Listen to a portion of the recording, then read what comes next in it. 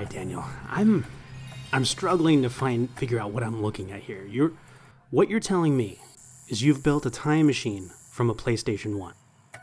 Hey, the way I see it, if you're going to build a time machine into a game console, why not do it with some class? But wait, what is this disc? Is this a bootleg copy of Metal Gear Solid? Are you pirating games? Aren't you worried about them? No. Why should I be? Where did you get this? The Kojimas? Oh, that's not good. That's not... Who's that? Run! It's the Kojimas! Okay, let's just get out of here. Let's just go. They must have figured out that soft-modded Xbox was not really an Xbox, but an Atari 2600 with some pinball machine parts in it. I thought you said it was a PlayStation 1. Just keep running.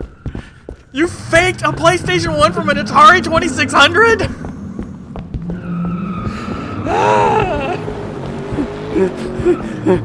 Come in here. Let's go in here. Okay, close the door. Okay. Welcome to Game Store Profits, where we talk about God, gaming, and groups. I am your host, TR Knight, and with our great modder, the man who loves Ataris, here's Daniel Fisher. Hello, hello, hello. And the man who can't tell the difference between a game console and a board game, Jeff Romo. I'm a little embarrassed, but fair. Yep, go out there and play your Gloomhaven 2600. Ooh, now see, okay, now that's going to end up being something special. I like that. Gloomhaven 20. Okay, anyway. So, we're back together again, kids. And I need to say this first and foremost. This is a spoilerific episode. If you have not seen Avengers Endgame, press pause now. Okay, wait, press play. And then go out and see Endgame, then press pause. No, I got that in. It's a bad order. It's a bad order. Just stop listening right now. Go watch the movie. Come back and listen to this podcast. And then you'll know exactly why we're on this topic. Yeah, because if you... No, just don't listen. Go to the theater right now. Leave work. Do whatever. I give you permission. Go watch the movie. Use that turn signal. There's a theater right there. Right there. Take the exit. Then what you can do is, after you leave the theater, you can listen to the podcast while you're driving home. Right. Yeah. Yeah. Because by the time you're done with the movie, the work is done. Because it's like 7 hours long, I think. Something like that. That's what my bladder told me when I got out of the theater, is that I've been away from the restroom for 7.5 hours. Takes as long as playing Pitfall on the 2600. Ooh, nice callback. I like that. So, today we are going to talk time travel. Why it's in our games, why it's in our media, and why it has a bit of a hold on lore when it comes to breaking rules of physics, breaking rules of the laws of nature. But first... Let's not break rules then. A word from our sponsor. A word from our sponsor at the Archive Dive. Which, amazingly, is time travel. But we're on topic for a change. It's completely on topic. Oh my. Well... I'm going to talk about the Archive Dive this week because something exciting happened for me. Some of you who have followed my blog or my Twitter or things know I've been teaching a class called Writing and Editing for Gaming at Taylor University, and I had a game day for my students. So we played a lot of games, and amazingly, a lot of classic games came out. I had a student bring Sequence, and a lot of the students got excited and all sat at a table and played Sequence. That game's been around for a long time. I pulled out King of Tokyo, because a couple students had asked me to bring it, and so they were playing at another table King of Tokyo, and at my table we were playing Batman Flux. And I've mentioned here before, I'm a big Flux fan. I enjoy Flux, and Batman Flux is one of my favorites. It has all kinds of weird quirkiness to it, and I have one of the promo items that actually gives you a coin that you get to play, so anytime you're doing Two-Face, you can flip a coin and you get special abilities. Oh, come on. That's awesome. Oh, yeah. Love. Batman Flux is one of the better thematic Fluxes. For those who have never played Flux or have not heard me mention it before, Flux is a simple card game that some people get infuriated with. Tom Vassell usually doesn't like it. He now likes the new chemistry Flux and anatomy Flux. Other people get frustrated because they can't be strategic when they play it, because the game is chaos in a box. Yeah. The game starts out as the simple rules. Deal 3 cards to everybody, draw 1, play 1. From there, everything else is about rules. You're playing goals, you're playing rules, you're playing actions, you're playing keepers. Batman has creepers. But the idea is the game's rules keep changing the longer you play, and even the end game changes the longer you play. And then when you add the themes on top of it, so like the Batman theme, the creepers are the villains, no one can win if there's a villain out there unless a special card comes up. You have the fun Two-Face card. So it was fun, and it was neat to play it with 2 students who had never played a Fluxx game. And they were both like, I must own this game. The chaos of it thrilled these students. Like, this is insane. I said, yep, it's insanity in a box. And so then otherwise, we ended up playing Star Trek Fluxx for the TNG version. So they played that. And then a new game that I had not seen, so this is not as much the dive, but just mentioning it, is a game called Dungeon Mayhem. It's a D&D card game, which was fun to watch. It came out, I think, 2018. So it's about a year old. But it was fun to see the students play a mix of new games and want to play King of Tokyo and Batman Fluxx in sequence. It's just interesting to see that idea that the classic games, even your modern classics like King of Tokyo, are still popular among a college-age crowd. Especially when you can see them absorbing the rules and deciding, this is like really translating to my fun zone. So that's kind of cool. Having that opportunity though in a class scenario, in a class situation, I mean, that was pretty cool. Gosh, man, that is pretty awesome. You do have one of the better, I want to say, career and job and just joy. You've got one of the better ones out there. I'm usually jealous of you. I have been blessed with unique opportunities I never expected. I mean, when I was a gamer early on the archive dive, I gamed in the 70s and 80s as a kid, became a role player in the late 80s and 90s, so I experienced the Satanic Panic, which we've talked about. But the idea that now, at the same college I attended in the 80s and 90s, 20 plus years later, over 25, showing my age, I now am teaching a class in writing and editing for gaming, which talks about board games and role-playing games. This fall, I'm going to teach a follow-up course called Tabletop Game Lab, where we're actually going to be writing a role-playing manual, or module, which will be fun. We're going to do it as a studio class, 7 students all working together for a semester to write a module to publish. And in the spring, I get to teach for the 3rd time game studies in the systems area. So the other 2 classes are professional writing. The game studies will be how do systems work in board games, how do the rule development work, and doing iterative design and systems development using games. I told him he needs to have a class on how to paint miniatures so I can show up and teach this class. But the other thing is, these are blessings because that's not my full-time job. I'm a director of academic tech. Before that, I was a director of enterprise infrastructure. So my day job is doing support of faculty and students. I get to adjunct on the side and teach these classes. That's pretty cool. So that's kind of a mixture of archive dive and future things I'm doing. So speaking of future, let's just make that transition. On the Horizon. What? On the Horizon? This is my favorite segment. Why is it your favorite segment, Daniel? Because we get to talk about new things that are coming out and not old things that need to be on a shelf. Wow. Just kidding. Wow. That's hurtful. That was painful. I'm just kidding. Well, here's the big thing is, Origins is coming soon. Yep. UK Games Expo is coming. Gen Con's coming on the horizon. So the game announcements are beginning now. Now we're starting to see this game is going to be released here. This game's coming. There's pre-orders starting to happen. I think we're going to see our on the horizon start to grow a little bit more when it comes to that particular topic and that vein of entertainment. So let me do a hybrid. So this is kind of an archive dive meets Horizon. There is a new edition of a classic game coming out that my family's excited about. They're re-releasing Love Letter. Oh. That's a cool game. It is a great game. It's a nice little pocket game, very few cards. They're adding new players to it, so it'll be new art, and now you'll be able to play it up to 6 players. Wow. Oh, so it's a higher player count then. Yep, they're increasing the player count. All new art, which is beautiful, but it's still going to come in the little cloth bag. I never liked that bag, though. Like, I have issues with putting cards in bags. I liked it. It was novel. Bags or sleeves?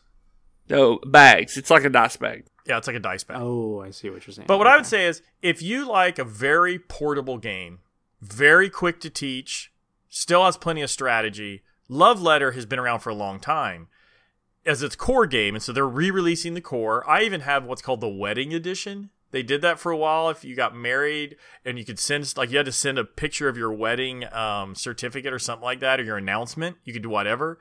They would let you buy the Wedding Edition, which is all white. Wow. I had the Hobbit version. Yeah, they do thematic ones. There are thematic love letters, which I'll be curious to see if they're going to re-release those later after they put out this new edition. That would be nice. So do you like the Hobbit version? Yeah, because it's got like little gems for the Arkenstone instead of the hearts. So you're trying to collect the Arkenstones. Yep. So, and, you know, I can actually get my son to play it without it being all sappy love letter. Now, I was actually, the first time I ever saw that game played was, I was standing in line for a Harry Potter movie. And with my family, and there's these teenagers there on the ground playing Love Letter, and I have not seen it yet. I hadn't even heard about it. And then I messaged one of my friends, and I took a picture of them, and I said, where are they playing? His response was, oh, that's Love Letter. You want to play it? I'll bring it over. To the line? Because I could get you an extra ticket. No, you know, and I ended up buying a copy before I actually played it with him, so it was pretty cool. So, and I keep it. It goes in my travel box. Part of the thing I think it amazes me the most is there are so few cards in that game, yet there is a full game in that tiny number of cards. And it's not, and that number of cards doesn't limit the replayability of the game. Yeah, there's enough randomness and strategy combined. It's a fascinating game. So I'll be very curious. The new roles they're adding to increase the player count, I'll be curious to see how they do that. I wonder what that will do to player time. Did they? I haven't looked at the page itself. Did they say anything about if it's a little bit longer? Like anything else, adding a couple players will slow it down a little, but it's supposed to have some much more aggressive options in some of the new characters. I like that, and I blame Perna for getting me into card games ever so often here. So I'll be interested to see how that goes. You should go buy it. I guess I should. It's a really cheap game. It's only like, I think I spent like $10 on my copy. I don't know if they still have the Wedding Edition, but it was cool when they had it. We actually bought extra copies because you could buy it in like a case, and we gave it away at weddings. Wow, that's cool. Cool. It was fun. Yeah. So I do highly recommend, if you've never played it, there's a new version coming. It's a great time to jump into it. If you have played it, the new artwork is beautiful, and I'm really looking forward to being able to play 6 people instead of just... Yeah, I'm going to probably pick it up when it comes out then. I pre-ordered it. Yeah, just so for camping and stuff. Yeah, it'd be a good game. Yeah, I pre-ordered it the moment I saw it announced. It's one of those inexpensive games that everybody I'd play with it and teach it to, love it. It's just that simple, fun game. Yeah, and you don't really care if it gets damaged either, because you just go out and buy another copy. Yep. I do recall at GaryCon that we always had at least 1 or 2 or 3 copies of Love Letter checked out from the table, so it was definitely a popular one. So what else are you guys looking forward to? Well, I'm looking forward to a movie. Yeah, I think because of Endgame, and then also because of some of the movies coming out, I've been thinking about. It kind of made me think about time travel, but this one it only came up because when it was announced, I started going back through the entire catalog of the X-Men films because Dark Phoenix is going to be coming out, and it's one of my favorite storylines of the X-Men. It's right up there with the Mutant Massacre, the Fall of the Mutants, and then the Dark Phoenix saga. I do love Days of Future Past, and I think the movie treatment was fairly decent considering they had to cram it into one film. But I'm really excited to see Dark Phoenix coming out here soon. Yeah. See, I've got trepidations because, like you, I have the graphic novel. I love the storyline. It was very poorly done, the first movie that tried to do the Phoenix story.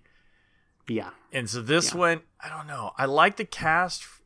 You know, when they rebooted the X-Men, First Class, but First Class was a nice new beginning for it. I didn't like I like Days of Future Past. I did not like the follow-up movies, and I don't know. I'm hesitant because this is a story that I do love a lot, and the trailers for me, I don't know. I'm edgy. Plus, I also know they're just ending the X-Men storyline because Disney has bought up Fox. Right. So they're going to just reboot everything again. So it's making me... I'll watch it later, but I don't know if I'm going to go see it in the theater. So hopefully they won't have a case of senioritis with the film, you mean? Yeah. Like they just kind of one and done it, get it done. Yeah. You want to do another take? Nah, it's all right. And that's how I felt like with Captain Marvel. I felt like they just rushed that movie just to get it out before Endgame. See, I love that movie. I mean, it was a good movie, but I still think it was rushed. And So Dark Phoenix, I know a lot of people are excited. I'm just hesitant. It's one of those that just, I got to be careful with that. I got burned when they did the new Fantastic Four. Oh, jeez. That one I'll be really gun shy about. But Yep.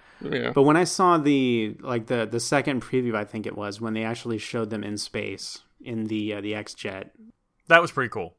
they are really going to do the Phoenix Force. And then the personification of the Phoenix Force, I'll be interested to see how that plays. Yeah.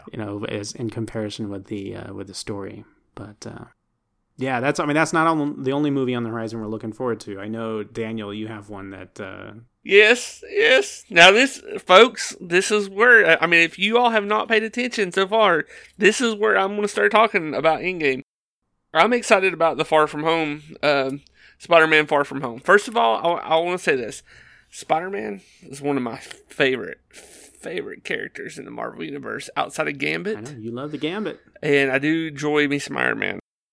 But yeah, I mean, Spider-Man, it looks amazing, and it makes me want to see it even more after watching Endgame. Oh, man. A huge shout out to the theme music. I mean, come on. I mentioned it when they did Homecoming, because they did a theatrical version of the old Spider-Man song. Yes. And then they bringing it back here. I'm just, oh God, I love hearing that. It's so good. Yeah, it's very exciting. I'm very excited about it. I've been playing the Spider-Man video game on the PlayStation 4 just when I get a little free time, so I could be like, oh, Spider-Man. Anyway. A little anticipation. Yes. And that phrase when Happy tells him that he doesn't think, I don't think Tony would have done what he did if he didn't think you were going to be here after he was gone. Yeah, that I was like, oh my gosh, it was so good. And I'm pretty sure, if I understand right, this movie will officially end Phase 3.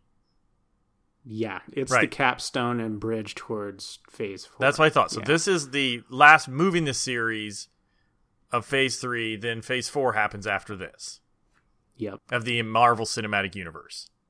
that is right. I haven't been keeping up with that. Tell me what you all mean with this jargon.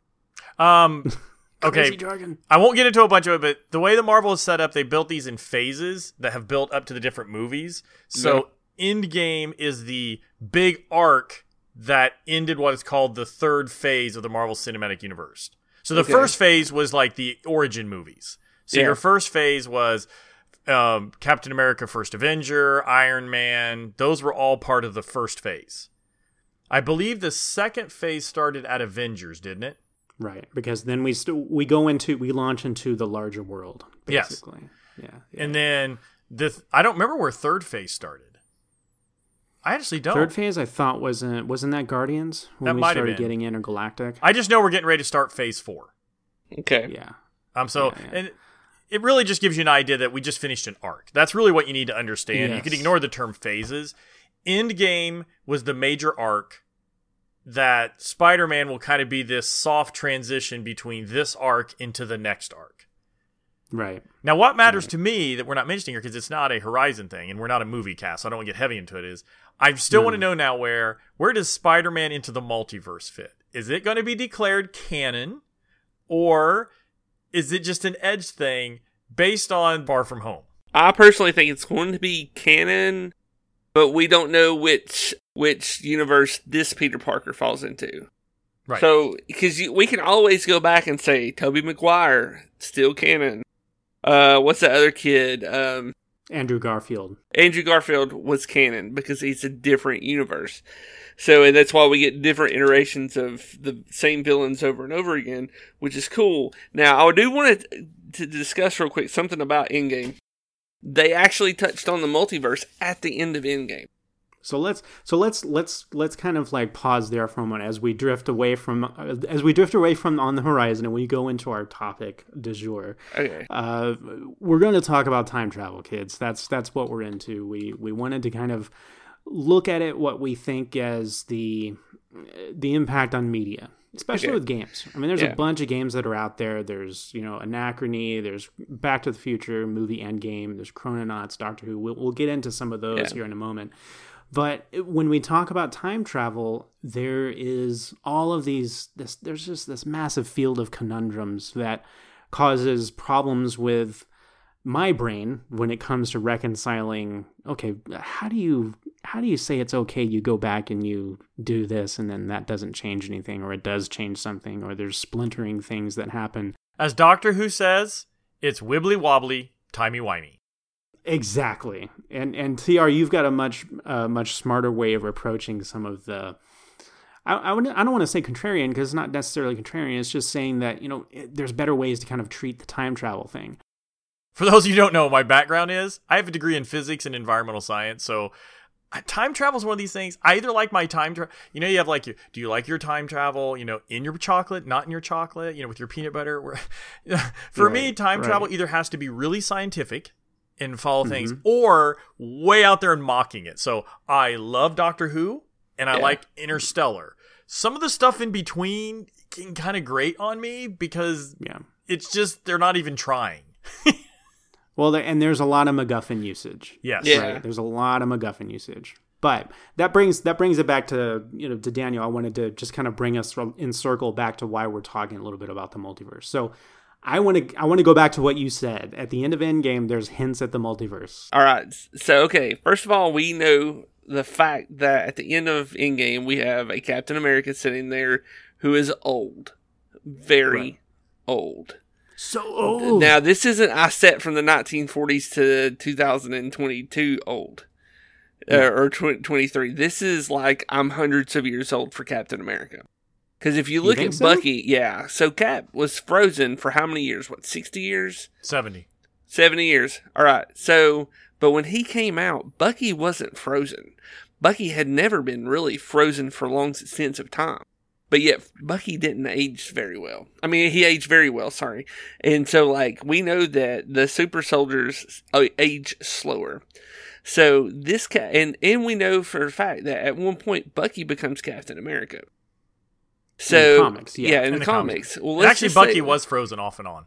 Well, it was off and on, but he was thawed out for periods of time. But what I'm saying is, though, he still didn't age like, a normal person. But what I believe is we've got Captain America from 300 years in the future, where Bucky's already been a Captain America. There's probably been other Captain Americans, and he has brought the shield back for one more Captain America. And so you're saying he went back to... So what are we thinking here? He had to go back to the 70s to replace the well, first he had to go back... he had to go back to the 70s to replace the Space Stone. Yeah, right? He went to multiple places. Yes, he replaced all the stones. That was his job. He's going to end up in the 70s so he can be with Peggy. Yes. Is that right? At least that's the hint. Or does he go back to the 70s and then uses the rest of the Pym particles to go back to the 40s? Or is he using the Pym particles to dance around time? Does he have enough to do that? Yeah, that's what we don't know. They don't. That's a big left unknown, but it does hint if you've seen Endgame, Hulk. Oh, Professor Hulk talks about how time works. The Ancient One talks about the idea that you'll fork reality if you move the time stone. So there is this talk that one concept of time is if you go back in time and change something, it really doesn't change your linear time. It forks a different time. Star Trek, the reboot of the Star Trek series, if you've seen those movies, does the same thing. Yeah. When they go through the wormhole and Spock goes into the past and the big Romulan ship goes to the past, they cause a fork in the timeline. So it creates a new version of the original series cast that's separate from the other ones. And you have these things called Kelvin and other stuff. But the idea is one theory of time. Here's your physicist talking. One theory of time Come on, baby. travel is the idea of forking. You cannot change your linear time. You go back and it creates a fork of your timeline, which means if you ever got the idea there's infinite possibilities, you can make any decision at any moment. The idea of a multiverse is, what if every decision that could ever happen actually did? That's where, like, my theory of time travel, that's where we're at. Like, but it's not like every decision. I think it's decisions and catastrophic events. It is. I mean, you're limiting it, like DC Universe and Marvel have limited how many forks there are. They make them pivotal moment forks. Another theory in time travel is a butterfly effect. And that's that idea. If you go back and step on a butterfly, you could destroy entire civilizations in the future. If you go in the back and if you try to kill somebody who's related to you, you could create a paradox. We talked about this wibbly wobbly, timey-wimey. Time travel scientifically has problems. And so Marvel decided to go down the, as scientific as they can, is the forking concept. So did Star Trek. Doctor Who just makes fun of it, but then they talk about, I forget the term for it, but they have times that can't be changed. It's not immovable. Fixed points in time. Fixed points in time, thank you. So there's these points where he can't change them. That's what Doctor Who does. Quantum Leap, I don't know what was going on in that show. Why haven't I leaped yet? Back to the Future plays with that concept of you can change time and everything you do has an impact. So they go pure time travel going forward and backward in the Back to the Future movies. And that's interesting because going back has one implication, forward has another. For those out there who really want to get into this and have some fun, actually read H.G. Wells's Time Machine. That's a good It's a good book. Because Really. it gets into the idea of when you go forward, you can never go back. So it's interesting. If you want to get into something, it's science fiction, but has a little bit of science to it, that's actually a very interesting book to read about time travel. But what we're talking about is time travel is a good story. It can be used well. Yes. It can be. It can be used as a good vehicle for a story. And it can be used as a good vehicle for a game as well. You mentioned Doctor Who as the whole timey-wimey thing, and there's a Doctor Who card game. There's a Doctor Who Adventures in Time and Space RPG. Oh, yeah. And there's a Doctor Who war game. Yes, there is. Okay, that one I did not know. Yes. Really? Yes. Yeah. It's amazing. Daleks and stuff, yeah. So how's the treatment of that? How's the treatment of time in those like game spaces? Well, it's like anything else. It's when you look at time travel, we have this idea we want to talk about too, is why do you time travel? So let's kind of get into that a little bit, because then it'll kind of transition to why games and movies and stories do that. Your reason for time travel often will then determine the rules or science you want to use it for. So Doctor Who uses time travel, like all good classic science fiction, as an excuse to hide the story it's actually trying to tell. So if they want to talk about some philosophical thing, some social problem, like, remember, Doctor Who's been going on for a long time as a series. So it survived through things like the Vietnam War. It survived through the Korean War. It survived through, no, I don't think it was the old Korean War. It did Vietnam War. But the idea is Star Trek did this. Star Trek used to be able to talk about social issues in the context of Star Trek. So Doctor Who can go back in time and they can meet Winston Churchill. But then they can use Daleks instead of Germans. He can go into the future, way in the future, and talk about what humanity's doing and how wonderful humanity is now that it's, the city of London flying on a giant space whale. The idea is time travel for Doctor Who is an excuse to be able to tell a story whenever they want. So we're not going to use any science. We're not going to care. We're just going to bounce all over the place and every now and then come up with a rule like fixed time. Otherwise, there's no rules. Where Star Trek used it as a concept of we want to start over. So how do we reboot the entire Star Trek and bring in younger actors because we don't want to have William Shatner on the show anymore? So you go back, you reboot as the idea that time forked. So what happens is your reason, so that's why you go back. Well, forward, you watch, you talk about, Back to the Future, going forward and looking at sports stuff and everything, or biffing, the future. Yeah. I can go up there and figure out how many, teams won, and then I can go back to my time and I can become rich. And No, I just want a lot of numbers. But so it's the idea is time travel often as a story element, or as in a game or in a role-playing game, is designed in a way to help move forward the story. And that's what Endgame did. It used time travel to be able to let us all be reminiscent and nostalgic and fall in love with all of our favorite characters again and cry. Right. I cried way too much in that movie. Yes. It's dust in this theater, I'm positive. Both times. Oh, come on. Of course. 2 different theaters. They need to work on cleaning movie theaters. I'm allergic to both theaters, apparently. Yeah, mine too. But the idea was, without time travel, how could we have gone back through 11 years of movies? Right. And I like I know that there's the element of MacGuffins.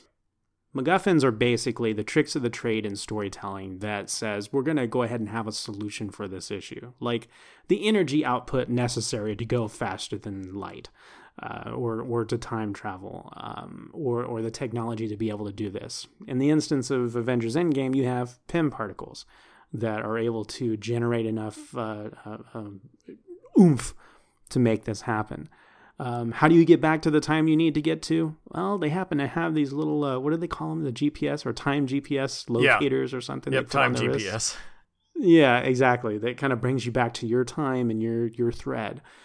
So you have to have it, especially in the terms of storytelling, to be able to fit it into 3.5 hours, 2 hours, whatever. So there has to be those kinds of elements. But yeah, for the most part, when we look into time travel, we're looking at it as a story vehicle. As a game thing, I'm trying to think back to, and as we were talking about this topic, I was trying to think back to any times in my role-playing history where we've dealt with time travel.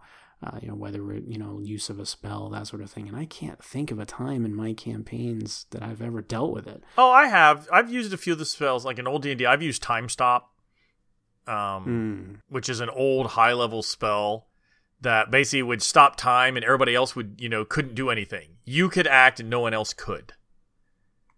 Because the idea is you'd stop time.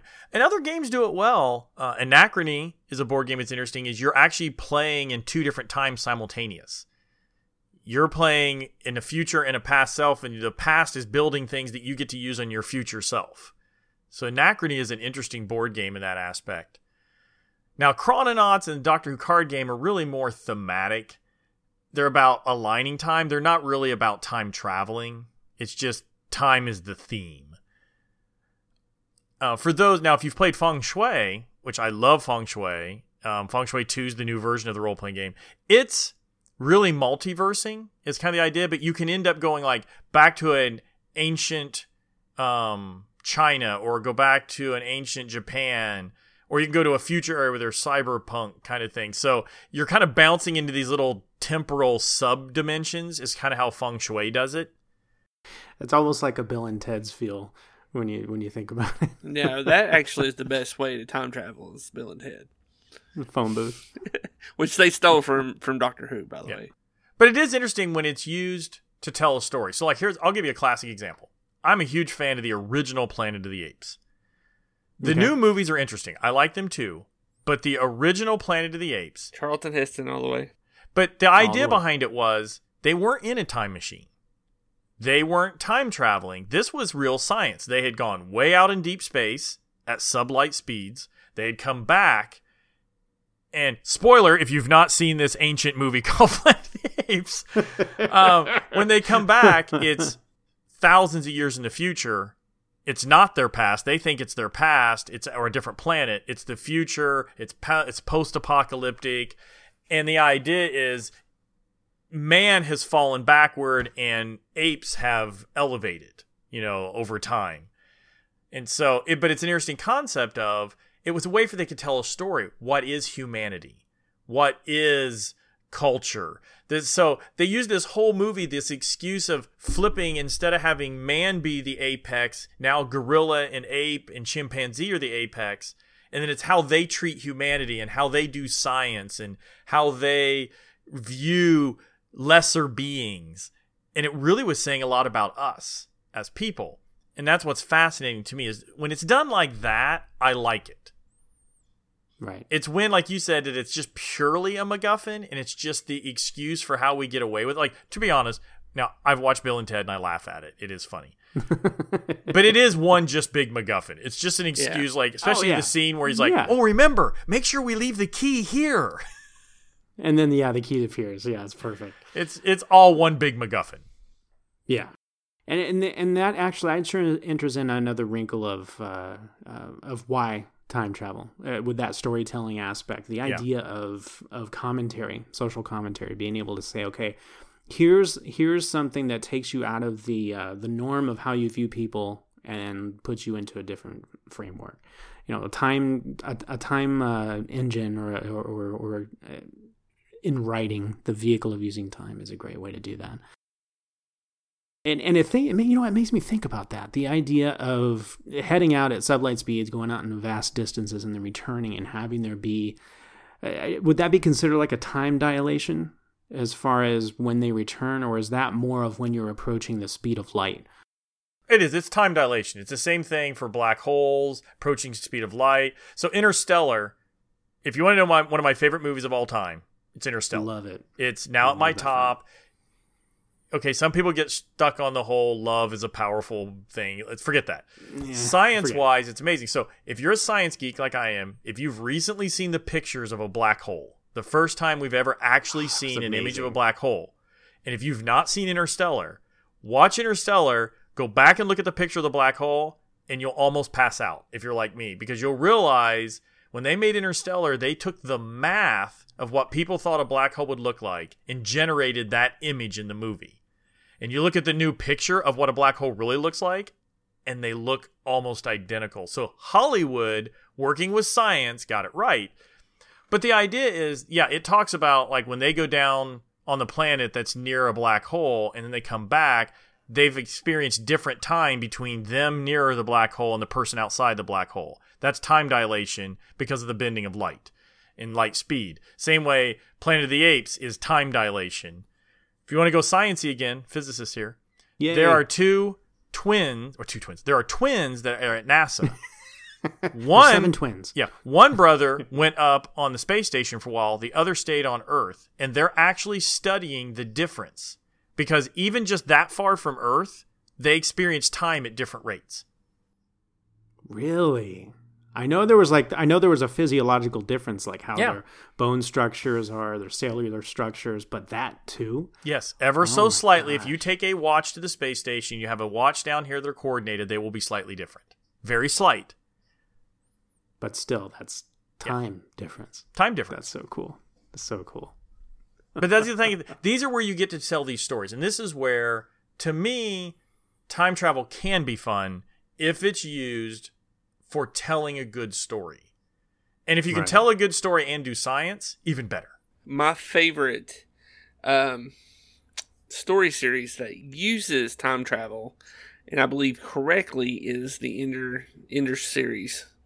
You know, like Ender's Game, Speaker of the Dead, Ender's Shadow, because they use the whole time dilation to the story effect, you know, as far as like in the way they had to build like the Ansible system to actually communicate to outer worlds in a timely manner, and how like when Ender finally catches up with his sister who's been traveling, she catches up to him, like there's like a huge age difference just for the fact that, you know, she stayed on a planet while he was traveling in space for so long. Right. It's pretty cool. Now their MacGuffin there is the Ansible. Yes. Because that can ignore time. Yeah. It talks across time and space and ignores distance and time.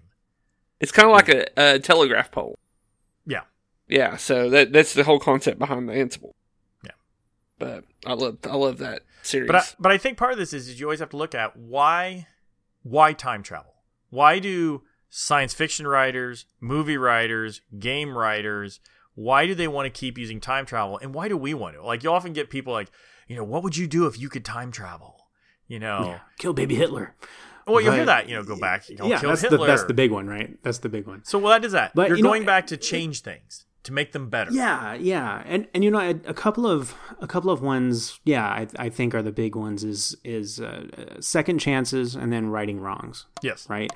I think two examples that come to mind for that, vastly different examples. One is the comic book story Flashpoint, which is dealing with the super speedster Flash, who the kind of the birth of his hero arc, and you can see kind of a twist on the tail in the TV series, is that when he's a young kid, his mother is killed. And that defines him as a person as he goes forward. It defines him as a hero when he becomes the Flash.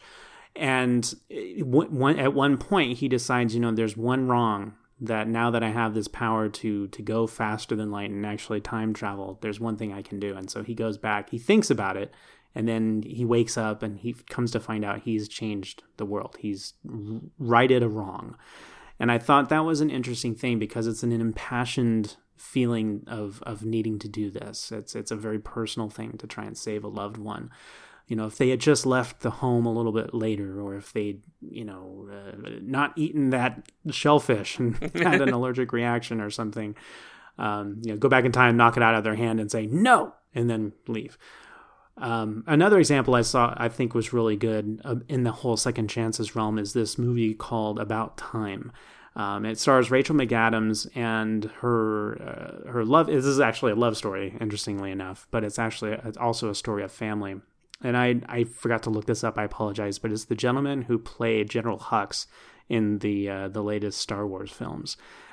He's actually the protagonist here, and his family line has this ability to time travel, and they use it for various things like, straightening up bad decisions, finding a different career, visiting their younger selves, or visiting their younger children to spend more time with them.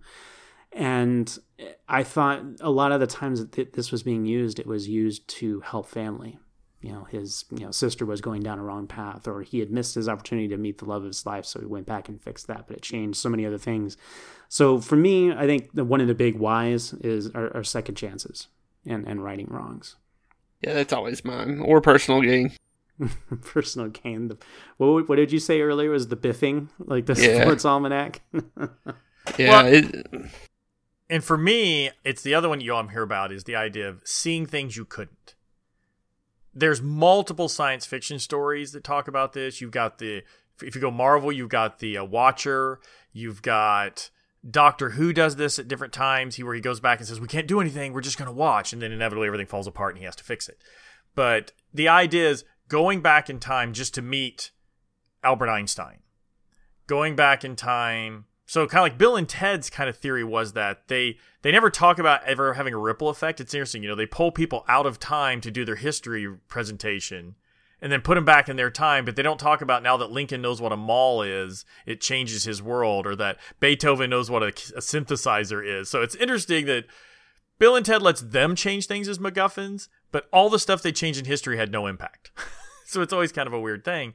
But it's that idea of going back in time and being able to observe, like good example, what if you never knew your dad or your mom and finally being able to go back and meet them? That's a concept. You'll see that time travel kind of idea. There's the whole missed opportunity. So you want to go back and see that and come back. So you don't want to change anything. You just want to go back and see. And I can't remember the name of the science fiction story off the head right now, but there's a famous one where people go back as tourism. It's time tourism. I'll remember it later. Oh, yes. I think it's a Philip K. Dick novel. But you go back and you watch Pompeii. You go back and they basically kind of like, they go back to watch these significant events throughout history. So they watch the start of World War II. They watch Pompeii. They watch the Hindenburg. Their whole thing is to go back and see these events that defined history. But they're in these like little bubbles that doesn't affect the world around them. And that's an interesting idea. If you could time travel just to experience something without impacting it, would you? That would be interesting. Yeah.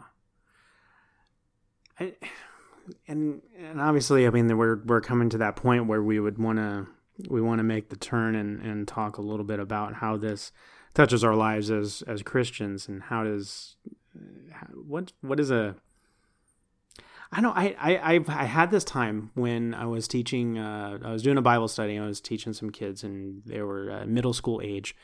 And I think it was actually around the time that X-Men: Days of Future Past came out, and we were talking about God's perception, how he's eternal and he stands outside of time, right? He has this perception of being able to see everything at once.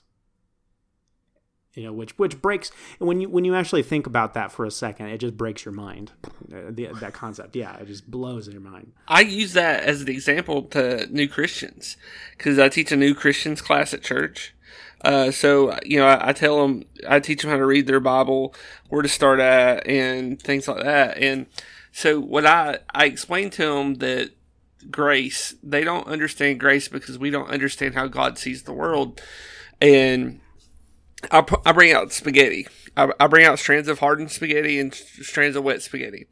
And this hardened spaghetti, I said, this is how we experience our world, very linear. I said, but this is how God experiences the universe. And I have spaghetti in a mason jar. I said, we are on the inside of this mason jar and God is on the outside, seeing all these timelines happening at once. So when we ask for forgiveness, we're not asking for the forgiveness from what we've done in our past, but everything, because God sees everything. Right. And that's how I break grace down for them. I said, when we do that and God, because he sees outside that forgiveness is forever. So that I use that, and I got that from Doctor Who. It is one of the hard things to look at if you contemplate. When Scripture says, "In the beginning, God created the heavens and the earth." That's in Genesis. So he was here when we created everything. He's also the Alpha and Omega. He'll be here at the end. Yeah, he already knows the end. So it's like he took the book, he read the last chapter, wrote the first chapter. Yeah. And so he's immutable and unchanging the whole time. So whatever your theology is when it comes to predestination and other stuff, for me personally, one of the things I always deal with, I tell people as a physicist, if God is outside time, you can simultaneously have free will and predestination, which will really blow your mind if you try to pull that together. But the reason that works is you are making the decision. He just happens to know the exact decision you're going to make. And that's wait a minute. I haven't made the decision yet, but he knows it. Well, and that's hard. And we won't get into the deep theology of that, but when you take that concept of I'm not part of time. I see all of time simultaneously while we live as linear beings. If you want to understand that more, read the whole Flatland book. That whole concept of if you lived in a two-dimensional world and something three-dimensional showed up is a fascinating story about looking at perspectives. Well, the same idea. If you're a three-dimensional linear time being and now God is outside of our three-dimensional and linear time being and he stands above it, think about how you perceive him and he perceives you. Yeah. That's mind blowing. I had some of the best conversations with those kids talking about that. Yeah. And they meant just the idea of standing outside of time and being able to see all of those things at once. But it feeds back into the idea of him being eternal and him being immutable and that he's dependable. The idea that I was looking at this verse here, 2 Peter 3:8, that but do not overlook this one fact, beloved, that the Lord one day that with the Lord 1 day is as 1,000 years, and 1,000 years as 1 day. And again, that shift in perspective, that eternal perspective, and the concept that eventually we get to have a little bit more of an understanding of it. When we move on to our eternal selves. And I wonder if at that point we'll be able to kind of look backwards and see things from a different perspective. Like, oh, I remember living through that point in time. and then seeing all these things around me that are going on, or like I was so stressed out at this time, but then I'm looking around me and seeing like, oh, but all this was going on at once, right? We have that 2020 hindsight now, I think, in small portions. We go through a traumatic event or a stressful event, and we can look back a few days or a few years later and say, oh my gosh, God was moving in that time, and people around me were moving at that time.